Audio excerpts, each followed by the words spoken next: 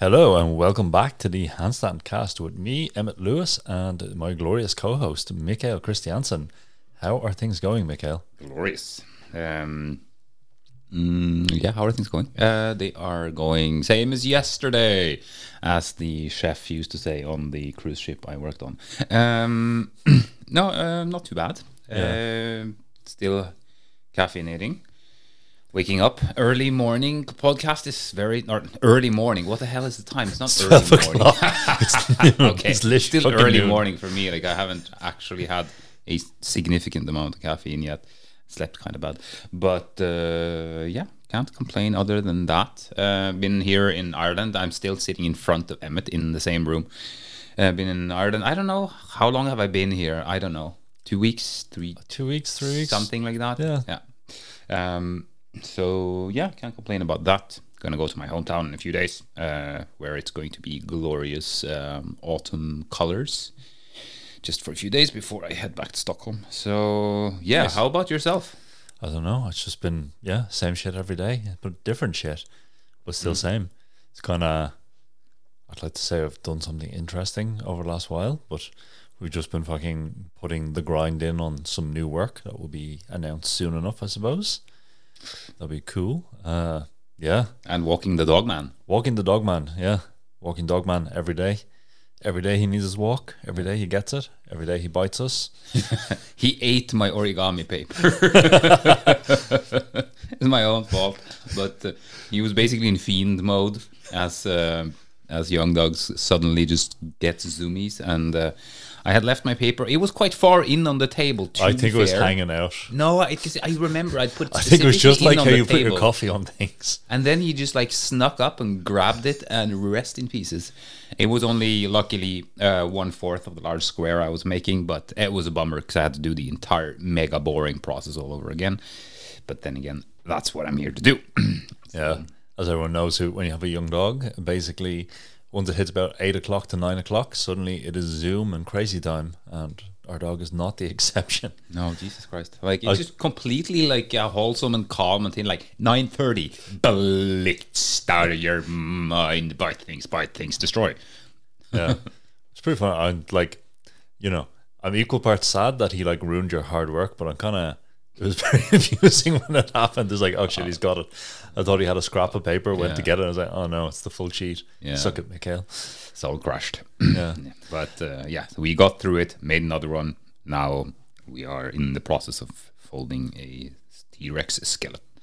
So it's going to be lots of suffering in the next couple of weeks. Yeah, I look forward to seeing the end result of it. Now that I've seen... Me too. I just hope I can actually figure it out, or I think I can. And I wrote the Korean guy who is the designer, and he said I could ask him for advice if needed. And on the skull and figuring that out, that might actually need a bit of assistance to see what the fuck is what, because it's very difficult to make out.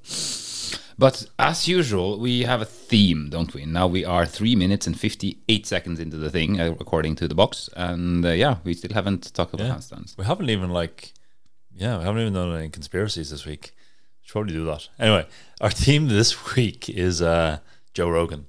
Bro Jogan and Alex Jones. No, our theme this week is Stalder Press and low pressing and stuff based around that, I suppose. Just talking about, I know we've covered high pressing, as we call it, and we'll cover probably the link and the full thing, the full shebang, and a few training techniques, bit of insight, everything else.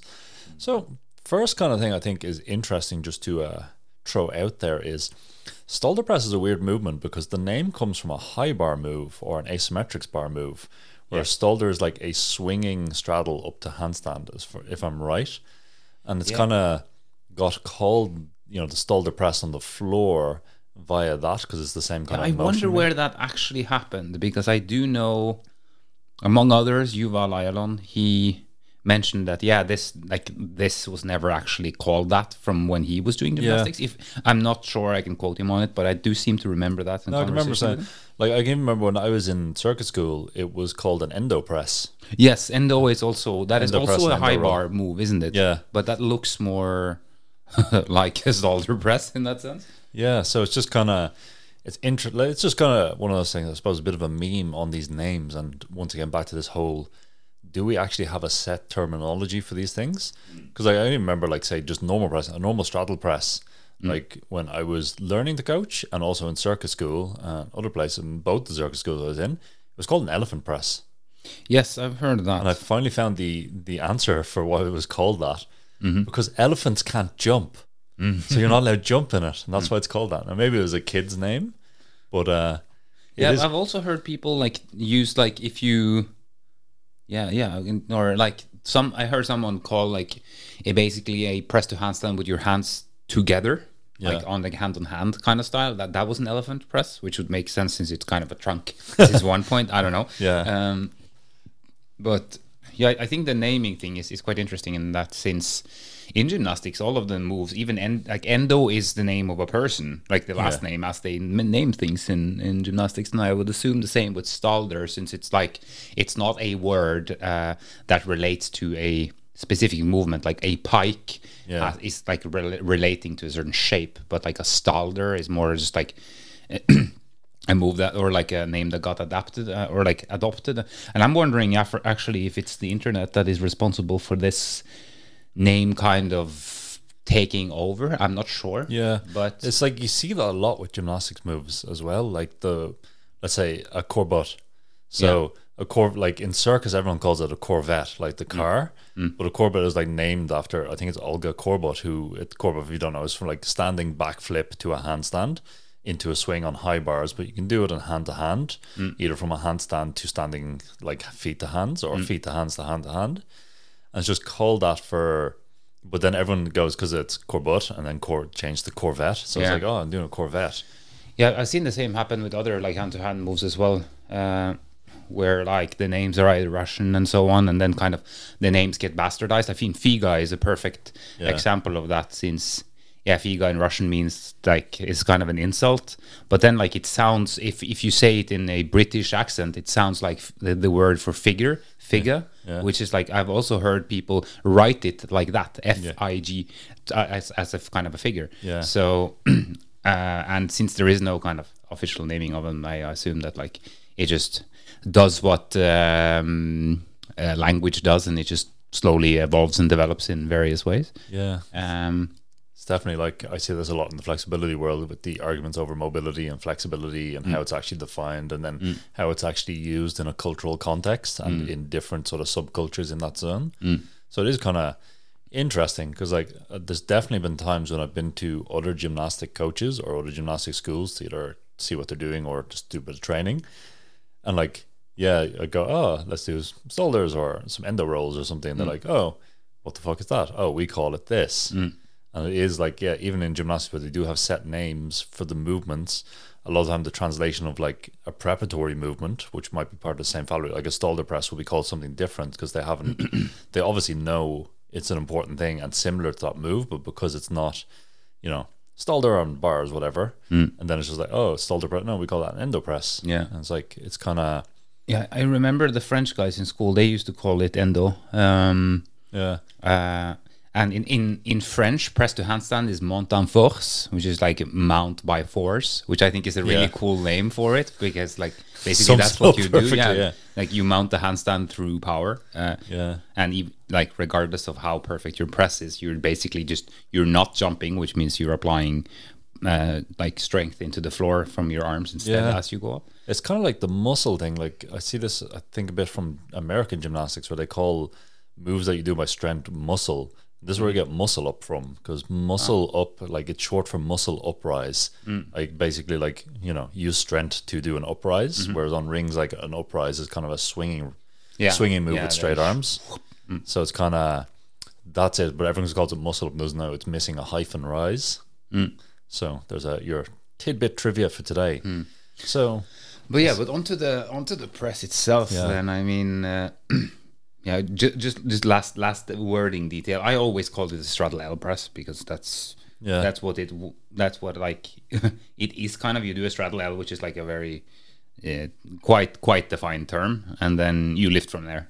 Even then, like L sit, like that term is not universal. Yeah, true. That's like, it comes from American gymnastics. When circus school, it was like a pike sit, and like other like British gymnastics pike sit, but then it's kind of terminologies evolve and other stuff change. So it's kind of, it's just interesting. It's just kind of, I always find this kind of stuff interesting. Yeah, it definitely is. And but yes, let us talk mechanics of how do you do the thing. Well, you push hard and then you go up. Thank you for listening to my podcast. So I suppose we work on a fucking. Sorry, I'm swearing here. I shouldn't do that. Maybe I should. I swear all the time, Emmett. Don't make me hit the button. Okay, on a side note, we got a compliment that someone really liked the use of the sound pad. So the sound pad will be coming back today, and I'm very happy to hear that. Anyway, I suppose we should define a Stalder press, just so people know what we're talking about. So it is a press starting in a straddle L sit with legs very nicely pointed and toes pointed and all these kind of pretty details. And then you would, with muscular force and straight arms with no bending of elbows, push yourself up into a handstand from that position, passing through a straddle. Yes. That would be the classic Stalder press. Yeah, so I think that like it's kind of like it's broken up into, or like at least as we define, is broken up into a couple of zones in terms of like what is actually going on, both mechanically and how it feels. Yeah. And I think like it is one of those movements that for many people is kind of mysterious, or just like it feels incredibly impossible. And the funny thing is, like, whereas the standing press feels impossible for certain reasons, like of course the press from a straddle L sit or an L sit, like you just have a much longer range you need to travel, and you have like a different challenge in the bottom of it. Yeah. And that makes it so that both those factors make it so that it's like even more people find it to just be like incredibly impossible looking or impossible to do. And you basically have like the bottom part when you're sitting in the straddle L sit, and of course you need to be very comfortable there before you're going to lift. I think that is like that's a kind of a little bit of a classic thing I've seen. It's like, oh yeah, I want to do it, and then like they have maybe some strength in the other parts of the press, but like they cannot hold a very, very, very comfortable straddle L sit, and it's just like you can't expect yourself to lift from there unless you have a solid position. And with solid position on this, what I primarily focus on is like, how is your shoulder position, and where do your thighs, or where are your thighs in relation to your elbow? Yeah. So when you're in a good straddle L sit where you have the ability to actually lift up, you have like your shoulders are pretty depressed, like your lats are pretty much turned on, and you will see kind of a rounded upper back, and then the inner thighs, or like close to the knees, will be resting above the elbow joint, and this is a very significant factor for being able to lift. So if, for example, if you sit on the floor and in a pancake position, you have your hands in between your legs, and you're going to lift into a straddle L there very slowly. Of course, your legs will start by your wrists, and they will slide upwards on your forearm, and before they kind of reach that above elbow position. And you of course need to lift your legs like strongly from the hip flexors and abs and so on. But if you are in a position where the legs are low on the forearm, because you can't stop there, like if your shoulders are not like fully depressed, like your legs will stop on your lower on your forearm. And if you're going to lift into a handstand, the first thing you will need to do is keep that downwards pressure, and you push. And the first thing that happens is that your legs go to that kind of above elbow type of position, because that is actually the takeoff point for it. Because if they are lower, you will basically need to just lean forwards extremely much and literally enter a low straddle plunge to be able to get the legs off of the elbows. So like making sure that you're like have a strong kind of established position with properly like the upper back being rounded and legs above the elbow is like crucial. I think it's one of those things, you see this a lot, because it's, if you're kind of flexible and kind of strong, it's quite easy to hold the wrong type of straddle L for this, where like you'll see this where people where the shoulders are elevated, the back is almost straight, and then the legs are kind of parallel to the ground. They're not pointing diagonally upwards. And you see this, and like it can be a bit of a false friend, where you're like, oh, I can do this, but then I can't actually exert leverage to press myself forward. Yeah. And that kind of traps people a lot, because you can be, I've seen people with like significant times 30, 40, 50 seconds in these kind of holds. And like they have their own benefits to some degrees, but they're not the translation into the ability to press. Before we move on, I'd like to actually just talk about the zones of the pressing for the low section of the press, because we kind of, in our press program, in the manual, we talk about that there's 4 main kind of zones in the press, in the Stalder press, from the floor up to a handstand, and then 1 transition zone. And in the Stalder press, which we'll get onto a bit later, there's kind of an interesting, what happens basically is there's 2 zones before you get to the transition between the low press and the high press. And I define them as, there's the point where the shoulders are going to travel forwards from your starting takeoff position. And basically your hips and shoulders, if we were to look at them, would replicate the tuck planche alignment, or very close to it. Once you've reached this point, which will be dictated, the amount of forward lean you have here will be dictated, one, by flexibility, but also just the length of your arm. People with longer arms will have a more significant lean angle forward, just like in planche, just like in other stuff that involves a lean, than someone with shorter arms, or someone who's shorter in height. Then once we reach this point of maximum forward lean, then the arms will start to, as the hips will go, basically we think the hips are starting like, say, around your wrist or lower forearm. Then they will, as you go forward, they will lean, and you will articulate the hips up in line with the shoulders or close to it. Once they reach that point, the shoulders will need to travel back towards the hands while the hips are coming up and the legs are coming back towards the heel of the hands. So these are our kind of 2 zones, and they kind of have they bring a slightly different focus to the training that you could either do in separate stages, or you could do in one exercise that will cover both. But for a lot of people, understanding these zones and figuring where you're weak will be helpful.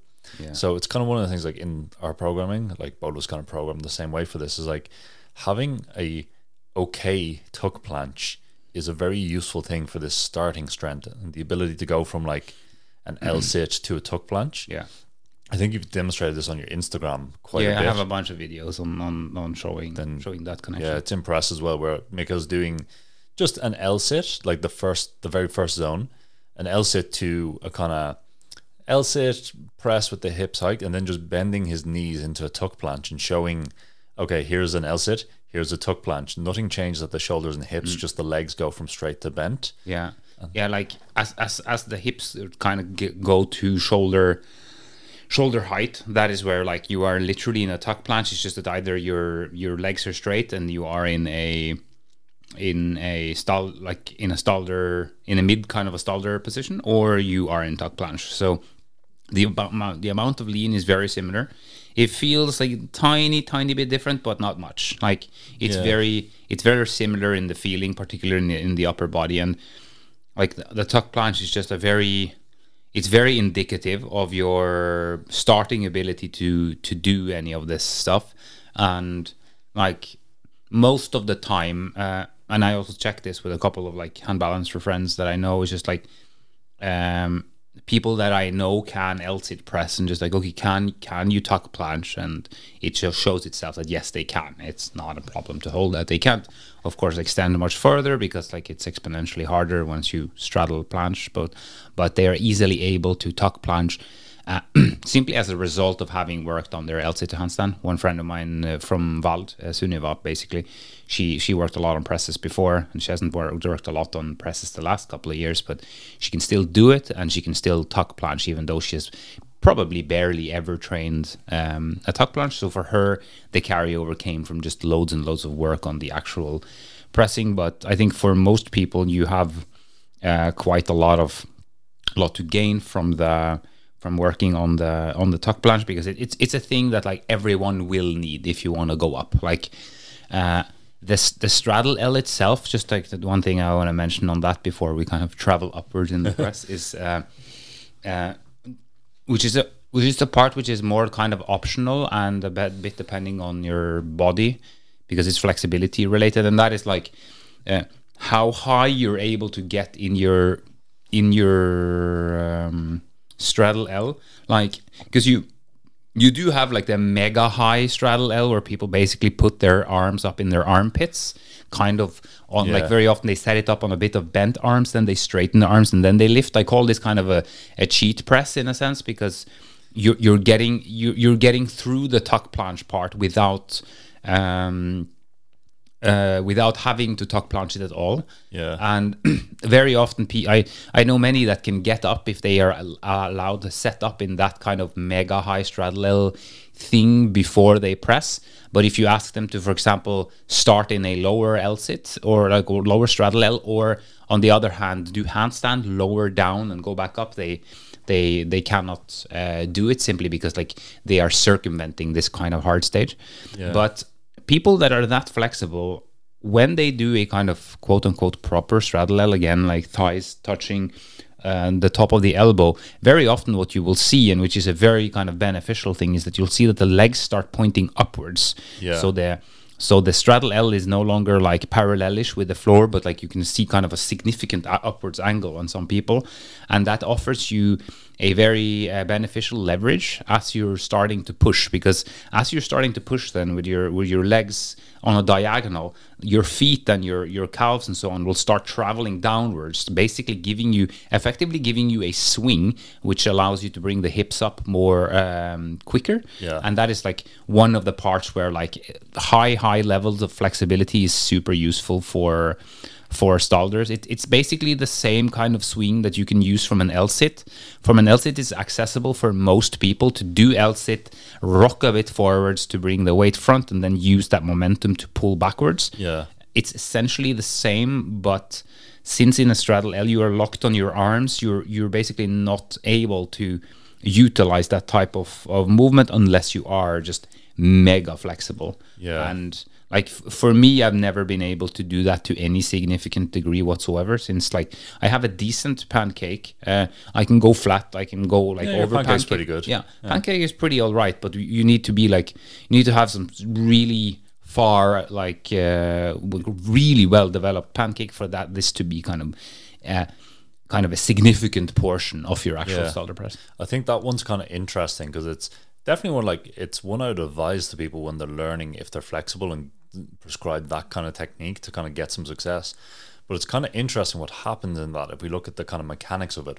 Because my legs are essentially making a pivot point against the arms up high, you're basically using the weight of the legs to cantilever the hips up as they go down.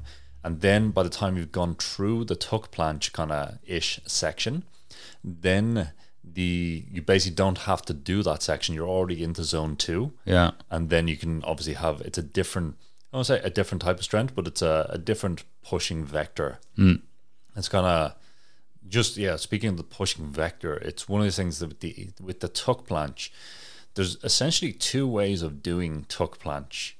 Now, there's one where the goal is to maximize the lean. Now, everyone thinks they're leaning, but if you're quite strong, you can do the tuck planche via a lot of depression strength and downward force into the ground.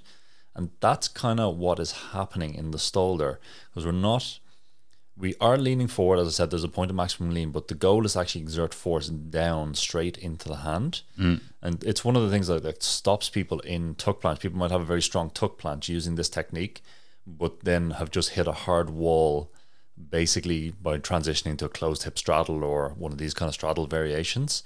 So that's one of the things just to watch out for, that there is these 2 kind of flavors of tuck planche. It's still a tuck planche, but there's a slightly different flavor to it. Yeah, I'd say that like if you're tuck planching to go forwards into harder planche variations, like the further front you go in planche, the more angle your arm has, and like to some degree at least you will feel more kind of chest activation in that type of planching. Not necessarily if you have like that mega hollow, you're not like chesting it that much, but you will feel like your pec's doing at least something. Whereas in a tuck planche that relates more to kind of Stalder and like lifting your ass upwards, you're not really getting much like significant tension into kind of your pec muscles. So like what you want to think in that type of tuck planche. You're still compressing hard, like you're trying to be small in this type of planche because you're trying to be small in a press. Whereas like in a actual planche, you're trying to lengthen yourself to the degree that you can, and then like it puts like increasingly more pressure into the biceps and stuff. Whereas for like what we're looking for like a good crunch from the kind of the abdominal section to keep the knees tight, like pressure from the arms. You'll feel the kind of the front of your delts, but the intention is to lift the sternum and subsequently the hips, so that like the pressure starts transferring from, or the, how to say, not the pressure, but the perceived effort of the pressure, at least, will start transferring from the front of your delts into more your trapezius region. Because of course your traps, everything is working at the same time, but like you will, if you're basically, you can say it like this: if you can do both an Arnold press and a Stalder press thing, and you basically max rep on a standing press, you will start feeling that, yes, your delts will be tired, but your traps will start getting pretty fried. While if you do like, for example, L-sit, to kind of like you press the L-sit into kind of a standing position, and you don't continue all the way into a handstand, and you just rep this out, you're going to feel your delts being much more kind of fried than your actual traps, because you're working in from arm is by your side, kind of depressed until the arm is almost overhead, but you haven't really entered into that kind of fully flexed position where the trapezius are working very hard. So there is like a definitive difference in the sensation of where you're actually working the hardest, at least. Yeah, definitely. I think just back to the pancake thing, I think the flexibility on the Stalder press is a very interesting thing, because obviously it has to do with length of legs and stuff to be able to pass hands. But it's kind of one of those things. Like I remember, say, when we were doing the retreat in Turkey a couple of years ago, remember, I don't know, day 5 of the retreat, Mikhail came in. It's kind of fatigued from training, first thing in the morning, which, let's face it, isn't Mikhail's optimal time for training. And I'd seen you hadn't warmed up. You hadn't warmed up your flexibility. And, you know, when you come in, your pancake was like, you had about a 45-degree lean or 60-degree lean. Like it wasn't amazing. It wasn't flat, or it wasn't like anywhere near what Mikhail can do once he's warmed up. I was just like, okay, Mikhail, can you Stalder from this position? And you could. Immediately, you could just rep it out. And that was, you know, one, it's kind of this thing of like, Mikhail, if you look at his flexibility pattern, has an incredibly close matching of his active flexibility to his passive flexibility. Whereas a lot of other people might not have as close a matching. So when... this is basically how I get around. Yeah. But it's just kind of, it's interesting that like, oh, even with like this, what would be considered, if you speak to other coaches and go, what do you need? Oh, you need a flat pancake, that will make it easier. It's like, clearly there was no flat pancake. It was just not happening at that time of the morning. No way. Like we were only up like 30, 40 minutes at this stage. Yet you could still do it because there was such a close match between your hip and flexibility and extension strength.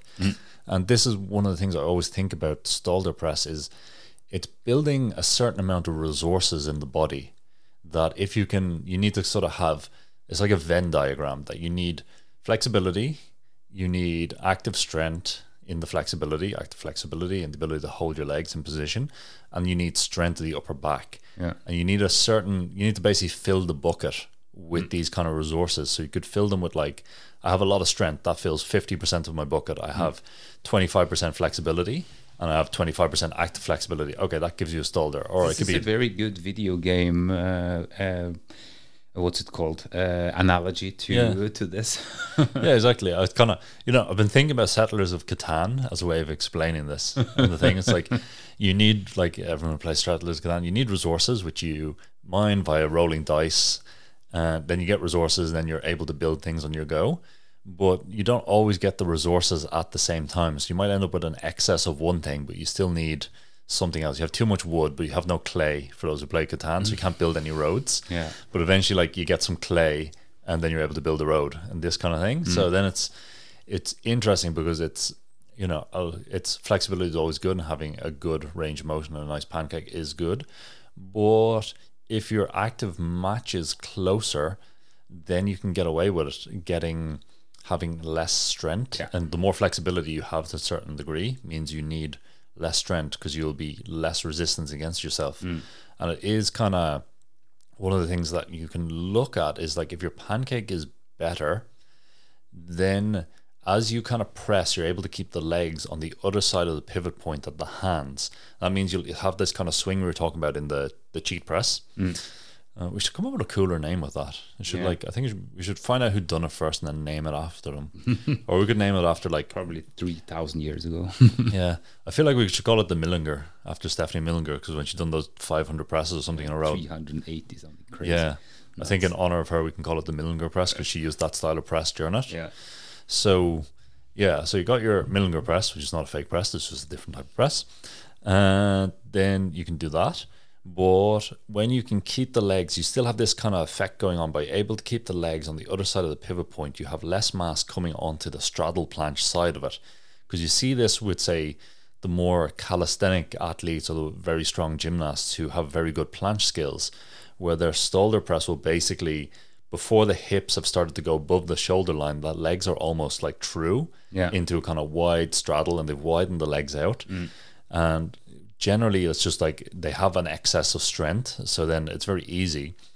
And then what I coach people to do a lot when they're learning Stalder, to have good flexibility, is your legs start in a pancake, say they're 140 degrees apart, and what happens is you want to, I tell people to get their leg hair in contact with their arm hair as they're doing the press, so it's touching at all points. So as you come through, then you narrow the legs to keep this contact going. And try this out if you're just learning Stalder and having problems getting it, because it means more mass will stay on the side of the hands on the pivot point. So you'll have some sort of counterbalance going on. And then when you cross from the second zone into the transition between low and high press, then you're basically, I'm cueing a lot of people to end up in the takeoff position with the feet that you would if you're doing a press from the floor. So I generally cue people when big toes in line with little fingers are just outside that zone, and that means the hips will also be the highest. Now this requires more compression strength, and obviously compression strength is my thing because I teach flexibility, so this kind of gets you through it. But then the other way of doing that is just like, closed hip straddle planche essentially, which was basically what you defaulted to when I gave you the challenge to press when you were not warmed up. Yeah, I mean that's how I've always done it. I've never done the narrowing of the legs. I know a lot of people that do it, and I've seen that like both in acrogymnastics and all kinds of places. So I think it's a good option. For me, what always has been the most intuitive thing to do is just I push down, I pull the legs towards my body, and I keep opening the legs. But you can also see, I saw yesterday some Ukrainian girl, probably she can't be more than maybe 12, 13, 14 maybe. It was like mega beast acrogymnastics, doing like, can probably one arm press for repetitions, easy game. And just like she does a Stalder press, and she has this omega flexibility. So the straddle L has like the legs are super high as she starts, the legs are pointing upwards. She drives, she pushes downwards, the hips travel up, and when she can straddle so widely that kind of the pancake kind of opening from about when the arms or when the feet start passing the arms out to kind of her straddle, it's so wide that like she literally ends up in that like super duper split with the legs, so that like she can basically like there is almost no way to have less lean forwards in the shoulders at any given point in the press than she does. Also, she's a child, so like the proportions in terms of head weight versus hip weight is also pretty beneficial.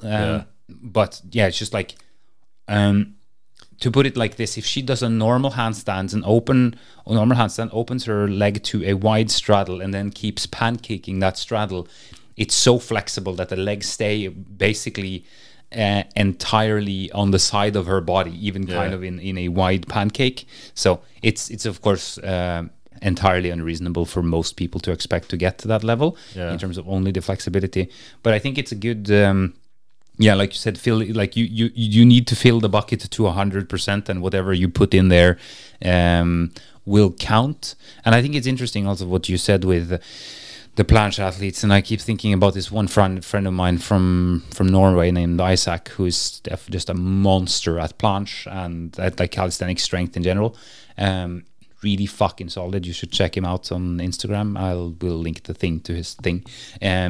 But he basically, when he does like an L-sit press to handstand or a Stalder press, he leans significantly more than I do. He's more flexible than me, for sure he is. But the thing is, like he can do like chair splits, no problem. Yeah. Like he has a video where he plays guitar in like a full split on chairs. He has a great pancake, all of that. But the thing is, he has so much power in the front of his shoulders. So for his body at this current stage, it's just more effective for him to go front and use where he has the most power. Yeah. And what I've been thinking about in relation to this is because if we compare that press to the Ukrainian girl I was talking about, she like I would say that her absolute efficiency, to coin that term, is higher, because if like the de facto energy that is used is lower in relation to body weight and so on, because of the ridiculous angles that she can pass through than this guy Isaac can. But the relative efficiency for each individual is relating to them. So for him, this is effective for what he has. Yeah. And this, I think, is very important when we look at these things. And then further you get into like really, really, really advanced stuff, like you will need to kind of go for your relative efficiency, I think, to a higher degree, because you might not be able to expect that your body can move in the exact ways that someone else, but you might have just like a slight variation. I've been thinking a lot on that on myself, in terms of like, for example, one arm pressing, which is like at the limit of my capacity. I do a couple of things when I do that, which I see that other people don't do, or they do things that I don't do, and so on. And it's just like my body needs to solve the problem, and if I cannot solve it in the exact way the other person can, like I need to bend my arm at a certain point where someone else might keep it straight, and so on. And I think this has to do with this idea of the relative efficiency. What I have at this point in time requires me to do a certain pattern, whereas you could say that then this, like the ideal form, would use less energy. But then again, if you cannot access that form by any means at the current point in time, should you then just stop doing it or find a way to solve it? So I mean, there's a bit of a give and take there. And if you relate this back to the Stalder, like one thing that someone might do is start bending their arms, for example, at a certain angle, which is something in like these types of presses is something that we in general recommend not doing, because of the particular pattern that we're trying to replicate with this straight arm strength relating to the actual handstand work and so on. But yes, again, just these two ideas of like the absolute efficiency, the optimal way of doing a movement versus like the optimal way to do the movement for you at this point in time. Yeah, it's definitely like, it's kind of like, once again, like with form breakdown and other stuff, like non-perfect form. Perfect form only happens when you've filled the bucket completely, and that takes a while. So if your bucket is 95% full, then your form will break down in some way, shape, or form. And your form will break down in some way, shape, or form. Anyway, what was I? Damn it, I had a point there that I want to go back to. You made it go. Oh yeah, so the adaptation of form. One of the things you see a lot with, generally, haven't seen it so much with guys, but I see it a lot with women, and I used to kind of coach kids as well. And one of the things they would do is use the back. So we have the spine in a kind of mild flexion, if we think about it, in our start position, and then we're going up to a roughly straight-ish, maybe a bit of flexion still remains if we're hollow in our handstand. But then you see this form a lot with kids, where they go through the legs past the hands, and then they articulate the back into extension. Arch the back. And that's basically, it's kind of interesting adaptation of form, because if you look at one or two things is happening there. Well, two things are happening. One, the mass of the hips is getting closer to the pivot point, so there's more weight stacked vertically. But then the other thing what's happening is you're reducing the length of the back, sometimes quite significantly. So the leverage you'd have in the horizontal distance of the back has been reduced by 15-20%, and that means they're just able to access their strength a bit more. And it's kind of a classic You one. see that a lot with children. Yeah, like children, yeah. all those small girls that can't handstand, but they can just rep out Stalders. Yeah. As they pass their hands, they just like, they put the butt over, zoop, and then the legs fly up quickly. Yeah. And then like either they start walking or fall over or just go back down to straddle out Yeah. and do it again. Yeah, so it's kind of, it's, you know, it's not textbook form, but I always like, it's always that interesting, like, here's a problem, solve it. And they're clearly strong, they clearly got good strong backs and other stuff. So then it's like, okay, well, I'll just use my flexibility to pull me up into this movement. So it is kind of an interesting way. And I kind of adapted this cue as well of trying to get people to like put their sacrum on their head as a way of cueing it. And that could be an interesting way of like, if you're making contact points in the body or trying to look for zones you can hone in on, like that goes to overhead. And then just let the legs do what they want. Obviously, it's going to be different for everyone, and maybe we're all not like 4-year-old girl gymnasts who can do a whole 100 Stalders, but it is kind of interesting. Yeah, like one thing I was also thinking about, like just going back to these zones we were talking about, like, okay, so you have a straddle L, you push out a straddle L, you enter into kind of a planchy zone. And then you want to travel from that planchy zone into something that looks like a handstand, and that is like a hard part for many to crack, because it's like, okay, the tuck planche itself, at least like you can work on the strength for a tuck planche even as a complete noodle if you grab a couple of chairs, you sit in a tuck L sit basically, and you push down as hard as you can and you try to bring your hip up. You are at least working on that type of action. But the kind of the part above the tuck planche is kind of tricky, and which is where also the planche style push and the press style push starts being different. And this would, like you said, that the legs stay on the other side of the arm is very significant at this point, because if you go into a tuck planche and you want to lift yourself from the tuck planche into handstand, you can do that by simply like you push down, but at the same time you kind of push forwards. And the feeling of doing that kind of tuck planche press is like if you grab a heavy dumbbell and you just do kind of a forwards kind of straight arm lift to above your head. What's that called again? Front raise. Yeah, front raise. Like it feels like that. You feel like your delts, you feel your biceps like quite a lot when you do that type of press with a dumbbell. And it's very similar with the tuck planche, because your hips are still far away from your shoulders, and like the shoulders need to pass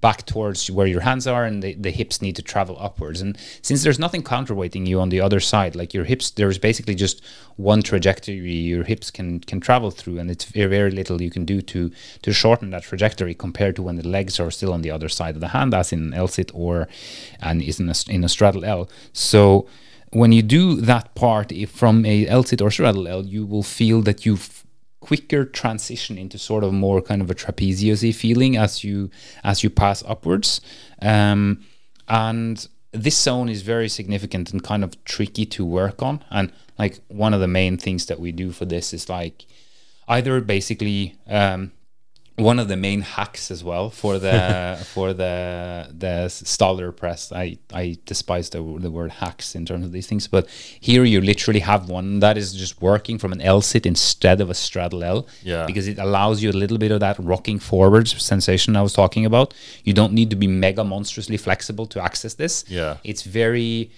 It's as close to kind of conventional strength training as you can do in handstands almost, where you just, again, you grab a couple of chairs or a couple of boxes or some parallel bars, you go in an L sit, you rock a little bit forwards, you push as hard as you can downwards, and you try to bring your hips as high up as you can.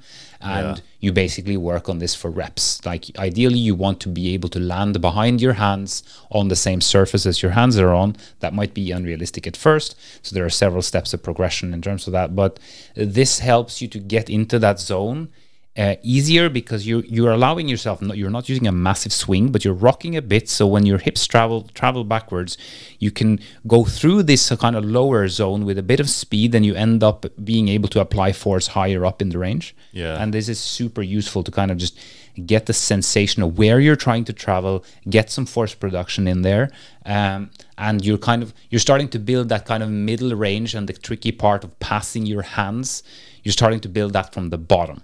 That's one of the mainstays, I suppose, in our press program. It's kind of interesting actually. The very first way I learned to build strength for the Stalder Press was from a coach in Belfast Community Circus called Hillis, who's one of the acrobatic coaches there, and he was teaching me this way, just on chairs or on bars, whatever. But his way was like, okay, you're gonna do an L sit, swing towards a V sit, and then drop down, use the momentum to kind of push through. Kind of like it was almost like a push press version of what you're saying. So you're building momentum, and then as you get stronger, it was like, okay, now you're going to press to a V sit, or like depending on what your flexibility allows, a V or kind of altered straddle L, and then press higher and just build the strength and the eccentrics. Yeah. And that way, it's kind of fun to try if you have some space, because it can give like a push press. It can have some transference to your actual press because it gets you through the harder zone, and it begins to show you the trajectory you should be pushing, and then obviously you can reduce momentum as a way of progressing. Yeah. The other thing with the L-sit press, what I like about them is that you can build the upper back strength and the torso strength needed while you're working on your flexibility, getting your flexibility, filling your bucket. So you're filling your bucket in 3 different ways: active flexibility, general range of motion, and this at the same time you're training. And then eventually it kind of comes together. And that's what one of the things what I always find interesting about like Stalder presses versus say a standing press. A standing press, like the first time most people do a standing press, it's going to be ugly. It's just going to be like legs will bend, feet will do weird things, you'll shake, weird stuff will happen. By the time someone's got to a Stalder press, the point they can do it, the first repetition of a Stalder press is normally very good. It's very rare that you'll see it, because like you built the press, you've got that section, that half of it done by this stage, hopefully. And then by the time you got to the ability, you've filled the resources basically. You're able to build your city in Catan. You've got your stone, you've got your brick, you've got your wood. And then you're able to just like, you have everything there ready to go. And that's kind of one of the interesting things, like, you know, obviously we talk about adaptations of form and everything, but it's still generally, if you follow the path we kind of lay out, and I see it with your students as well, like when they Stalder press, it's generally the first Stalder press they get is generally pretty good. Yeah, I've like seen many people who are like, it's at least not terrible. I think it's also like, at least like if you have a very strong standing press, which I think is the kind of it's not like entirely necessary to begin working on it, but by the time you're able to complete a Stalder press, or at least in the vicinity, your standing press is probably there for reps, which means that like if you just get enough drive through this bottom part to get on top of the shoulders, and you just have enough energy to complete it, like it's usually not as bad as it might seem for like the first reps, for sure. Yeah. It's definitely. I'd kind of like to talk a bit more about other exercises we use, just to kind of wrap up the cast, because I think we use some interesting ones. So obviously we both use the L. Now the straddle L press is kind of interesting because you can use it for building the L sit press through the hands. So obviously, depending on your flexibility levels, you can use it for L sit to tuck planche. So you can either press or set up in the L sit, bend the knees, and then press into the tuck planche. You can keep the legs straight, press the hips up and behind the shoulder, and then bend the knees to tuck planche. So you can do it in 2 different ways to the tuck planche. Then you can also just keep the legs straight. And what I like about this one is you can very easily measure progress. So if you have an adjustable surface that you can raise and lower, obviously going lower to the floor will make it harder because you have to compress more, and you have to press up higher. The other way of doing it is to basically put you like blocks or stackable mats. So every time you go in, you're doing say 3 or 5 reps in your sets, and you're going to go up to 2 mats, and then when you can do 5 reps, you'll put an extra mat. And the other thing that's nice about this is you can begin to cheat a little by bending the legs and then straighten the legs out and do a full eccentric. So you're getting a kind of the eccentric grooving of the movement while also compensating for your lack of strength on the concentric by not lifting as high. Yeah. The thing that I like a lot is just basically L-sit, and then you use a bit of rock, you drive through as hard as you can, and you do it either on parallel bars or on a couple of chairs or blocks. And as you reach the kind of the top point of where you're able to go with straight legs, you can, for example, like bend your legs and try to get them on top of the boxes, bars or chairs or whatever you're on. So you're basically trying to sneak yourself to get the legs on the same surface as your hands are on. And in the beginning, that like it might look a bit more just like a swing, and that's what you kind of want to avoid. You just want to make sure you're working hard and in the kind of push. But you lift, you start bending the legs to get them on top of the bars. You then, after you landed, you straighten the legs, you lean forwards into kind of the part of or the lowest part of a regular press, and then you negative down to the L-sit from there. Since that kind of, it gives your body also the idea of where you're trying to go. You're trying to go on top of these bars, and over time your hips will go higher, so you need to bend your legs less, you need to swing less, and in the end you end up doing L-sit and basically pushing yourself all the way into kind of a straight arm, straight leg hover. And that is kind of the key stage to be able to master, to be able to make it through that middle section. And an interesting part with this as well is that you'll see, we mentioned this many times on the cast, but like you'll see monster beasts on their hands, like pro hand balancers who can't do L-sit to standing press at all, but they're killers on their hands. And then you'll just find some like random calisthenics trained person who's just done a bit of this and a bit of that and a bit of tuck plunge, and they can very easily go from L-sit to standing press, but they can't press the rest of the way or even do a standing press. While these hand balancers can rep out standing presses for days, but can't do the lower part. So there is kind of little carryover in between these two significant zones of the low and high press, and that's basically like the shoulder work is entirely different. And most of the time, like I remember particularly one guy I was working with who he couldn't standing press. He had a decent handstand, but couldn't standing press at all. But L to standing was perfect. It was flawless. He had a good L sit, but he just had a very good strat, like a tuck plunge. But and he was just like a strong upper body. So the bottom part can be said to a large degree for many people to just be like a matter of some upper body muscle and strength. Unless you just have these like very good leverage in terms of your flexibility. But it can be quite easily solved in terms of just building a bit of strength, and like everything in terms of pull-ups and dips and tuck plunge and push-ups and stuff will net you more for that press than it will for any kind of like actual vertical handstanding ability. Yeah, definitely. There's definitely a very strong, if we look at like calisthenic guys just who are super strong, not as technically trained or not as technique focused as you might be in the circus world or gymnastic world, but a lot of them, like you can see them rapping out 10-15 Stalders sometimes, and you're just like, okay, well, you can just do it via that kind of planchy technique. So it is kind of an interesting note. One of the things, the last exercise I talked about is the range of motion press. Yes, best one. This is useful. So as you know, hopefully by the time you have got towards working towards a Stalder, obviously you can work at the same time, hopefully you should be able to do some standing presses. One of the ways we find to train this zone, the mysterious transition point between the high press and low press, is the range of motion press. And what a range of motion press is a press where you're increasing the range of motion of the pressing.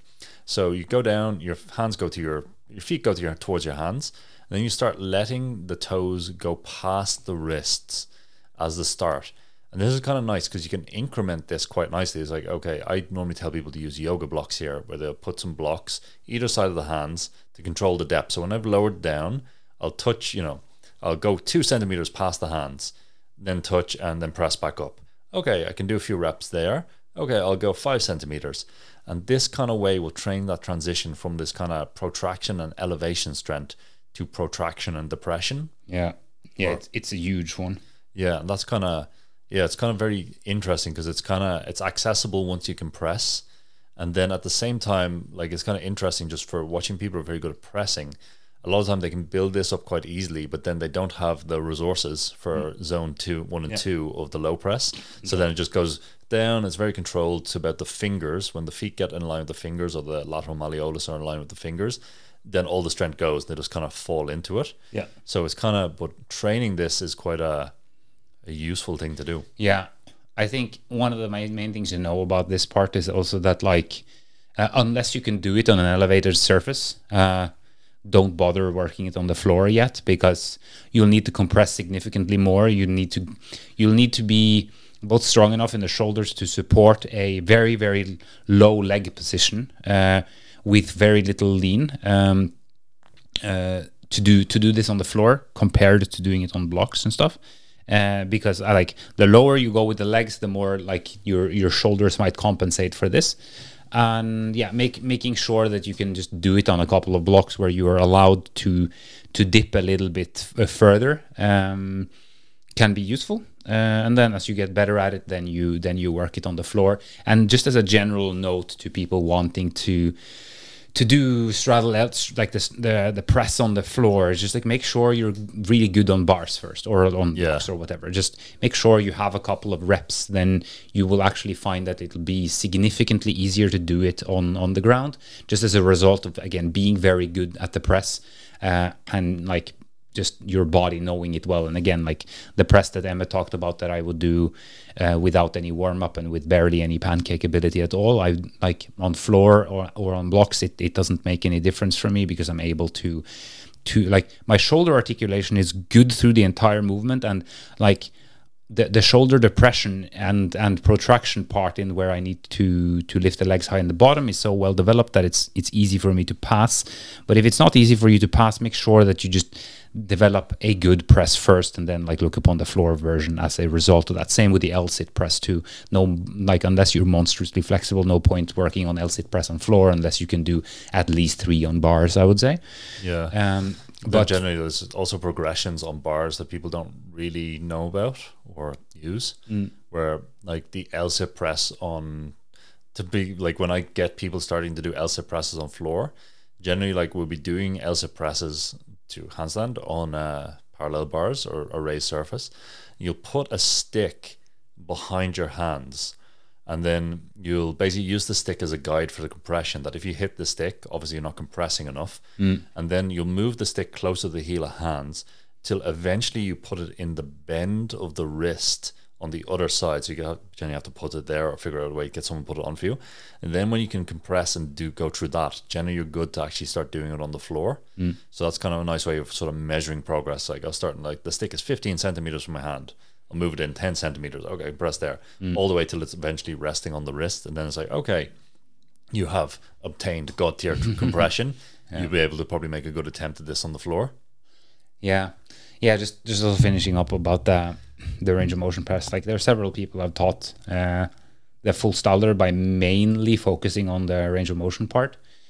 Because again, if you have a decent straddle L, you have a little bit of tuck planche strength, you have some flexibility, you can kind of either by a little bit of rocking or a little bit of whatever, you can drive your hips very far up. But like you can't pass the hand stage by basically focusing on handstand, lowering as far as you can and back up, and having like focus on that like middle part. You can make sure that like you just develop the strength that is needed there, so when you reach that point you have something to work with. And I remember very clearly a girl I worked with when I worked in the circus school in Copenhagen. She got it, and we were basically just working lowering down, press back up, or lowering down, press back up in the classes. And I was occasionally doing like L2 standing with her as like finishing conditioning for some of the classes. And within a couple of months, she obviously she was in circus school, very, very highly talented body and so on. She's like a hand balancer, but she was lacking this part. And we just worked a lot on this. And like I remember very clearly the day she cracked it, she was doing it on these they had these like dumbbells that were like, these like basically just a solid cylindrical blocks that used to be screwed onto a dumbbell, and we would always like they were on the floor unscrewed, and she would always just do it on those. And I remember the day where like I was spotting her, lowering her down, and she went really deep in the straddle or towards straddle L, and like I was about to kind of spot her and like give her a little bit of help up, but she just drove through it very easily. I was like, okay, I think you're going to rest 2 minutes, and then I think you're going to just try to do it. And she was like quite hyped, and then she went for it. And by the point she came into that zone, you saw she struggled, but there was more than enough energy left, so she just like completed the press. So it's a very useful tool. Again, I think for anyone working on the Stalder, like it's very body specific. It's something that'll take some people a ridiculous amount of time. So it's just important to have modest expectations when working on it, because there's a lot of things going into it. And as Emmett eloquently said, you'll need to fill your bucket with various things. And for some people, you might need to leverage certain of those elements more than others. depending on yourself, but like neglecting any of them will probably just make the journey for you harder for you. Yeah, definitely. There's always that kind of thing of like, also, you know, if we imagine blank template human 101 comes in and has very little strength, very little flexibility, very little active control of the flexibility, then you can kind of fill all the book as thing. But then human 2 comes in and they have loads of strength, then understanding, okay, I don't need as much flexibility if I can use more of my strength. Yeah. That's basically it. So it's always kind of an assessment of yourself and what your own proclivities are and how you can adapt the technique and the goals to that. Yeah, it's basically like in the various ways you can play Fallout. You can just have heroic strength and just go and like punch everyone in the head, or you can have a heroic charisma and just fool everyone. So that is you can charisma your way to Stalder. Yeah, I think we will wrap it up there. Yes. There's a lot in Stalder. Well, I have to hit the sound pad button once because it was been requested, and hopefully I get the right button. Why do you make me do this, Emmett? Why do you make me do this, Emmett? Anyway, you guys have a good week, and we'll be back next week. Cheers. The Handstand Cast is brought to you by Handstand Factory and is produced by Motion Impulse. Thanks for tuning in. You can find a full transcript of each episode along with the show notes and any relevant references on handstandfactory.com/podcast. Thanks to Isaac for editing and Jordan for transcriptions. Music by Daniel Horwath. If you want to support the show, you can buy us a coffee on buymeacoffee.com or consider starting one of our Handstand Factory online programs. Links are in the show notes.